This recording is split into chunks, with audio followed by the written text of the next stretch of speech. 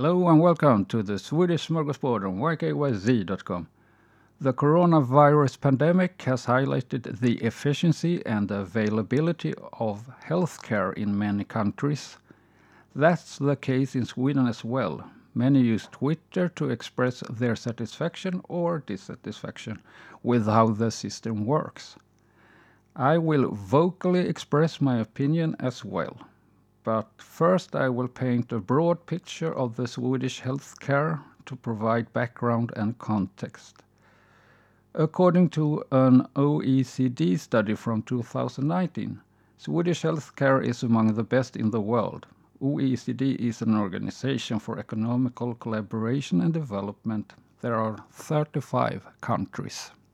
The study states that Swedish healthcare is good at diagnosing and treating disease that otherwise would have been fatal.